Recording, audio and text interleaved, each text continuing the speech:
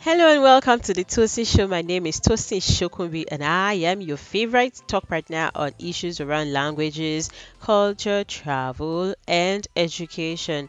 Today we will be talking about language learning. Tips on language learning. What are those effective ways that you can quickly use in achieving your language learning goal? Those are the things we will be talking about today. So you need to sit back and relax. So, this particular edition will focus on adults. If you are no longer a child, we are going to classify you as an adult today for the purpose of this episode. And then, how do you go about learning a language now that you are not a child any longer? And then, some methods of teaching a child may not directly apply to you. There is a reason you're learning language. I remember when I chose to attend classes for French language, I wanted to be fluent. My goal was to be fluent at French language, to be able to get to the level of translation and interpretation. That was my goal, and this was my goal. This was my particular desire, and I ensured to follow through. It took me years and years, but I achieved it. So, the first point we will talk about today is set yourself a goal. Why exactly are you learning the language? You need to ask yourself that question.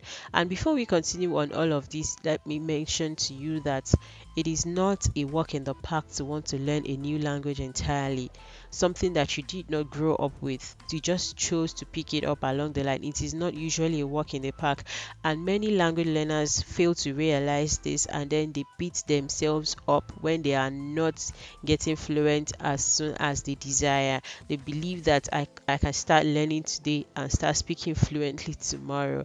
It does not work that way, especially if you are not living in the native environment of that target language. So you need to relax and then know that it is possible, but it takes time, and you need to give yourself time. Only ensure that you are committed to learning. So that is very important as you set out on your journey to language learning. So, like I said earlier, I said that you should have a reason for learning that language. What is your reason? Is it for career purpose? Is it to migrate to another country? Is it to open up yourself for new opportunities? What exactly is your reason for learning that language? You need to first of all note that reason. That is like your goal that you will keep looking at, that will not allow you get discouraged in your language learning journey. So the second thing we will talk about is, okay, this is not really a point now, but of course you need to get yourself a teacher. You need to get yourself, after you have chosen to learn a language, you need to get yourself a teacher, and then you want to do an offline class or an online class. Know which one works for you. And if your language teacher is far away, and then going to learn your language will take you hours to get there and come back, it is advisable you go for an online class, but make it as effective as an offline class. So choose your teacher, and then your teacher can be online. It can be with the use of apps, mobile applications, and that.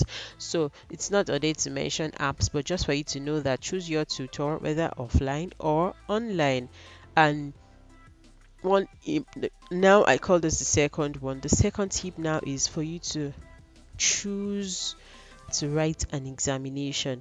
This sounds really crazy. Some people will say, "Oh, I'm just starting to learn a language and you're telling me to write an examination." You see, most of us respond to urgency, especially in this language learning thing. If it is not urgent, you really may not have a reason to push and keep at it. But if there's a need, if there's a sense of urgency in your learning, this is what an examination creates. So it creates a sense of urgency. You know that you have to pass your exam, and you know that there is a date for your exam already. And because there's a date, you cannot but read well and and desire to pass that examination. So in all of that, you get to learn more about that language, you get to speak more, you get to listen more, and I tell you, by the time you're done with your examination, you will be far, very far away from where you were before the examination, like a month before, because you would have prepared towards that examination, and it would have taken you to a next level. So that is important. Set an examination for yourself. All languages, majority of foreign languages usually have examinations to write. For example, French language, you have an examination to test your level of French language. We call it DEF. It's for the European framework. We have several of them, but I'm talking about DEF now, to test your level of spoken French, and it has 6 levels. So if you take such an exam, you can say, oh, because I'm a beginner, I'm just going to take the first level, and then when you see that you have advanced again, you can take the second level, and then maybe jump to the fourth level, and that. So with that, you benchmark your level, and you know how far you are going with the languages. And the interesting thing is that these examinations are not expensive. Okay, so that's that with writing an exam. The third thing that I will be talking about today is for you to learn new words daily. This cannot be overemphasized. Learn a new word daily, and not just learn that word, write it down and ensure that you use it in a sentence. The truth is, if you just learn a word and then you think you have learned it and you will never forget, no, it's not possible. You will still forget it. But you have learned that word, you have written it down, go back to it again. I always advise people that the best way to learn a language is by repetition.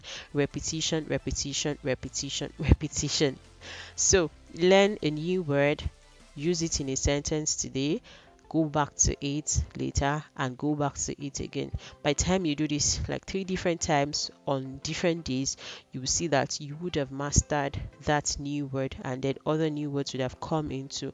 And with that, you keep learning and expanding your vocabulary. We'll take more points in subsequent episodes, but we will stop there for today. So if you are setting out and learning a new language, these are tips you should put into practice, and I can assure you of an awesome result. Let me know how this goes for you. Thank you very much. My name is Tosi Shokumbi once again, and I say au revoir.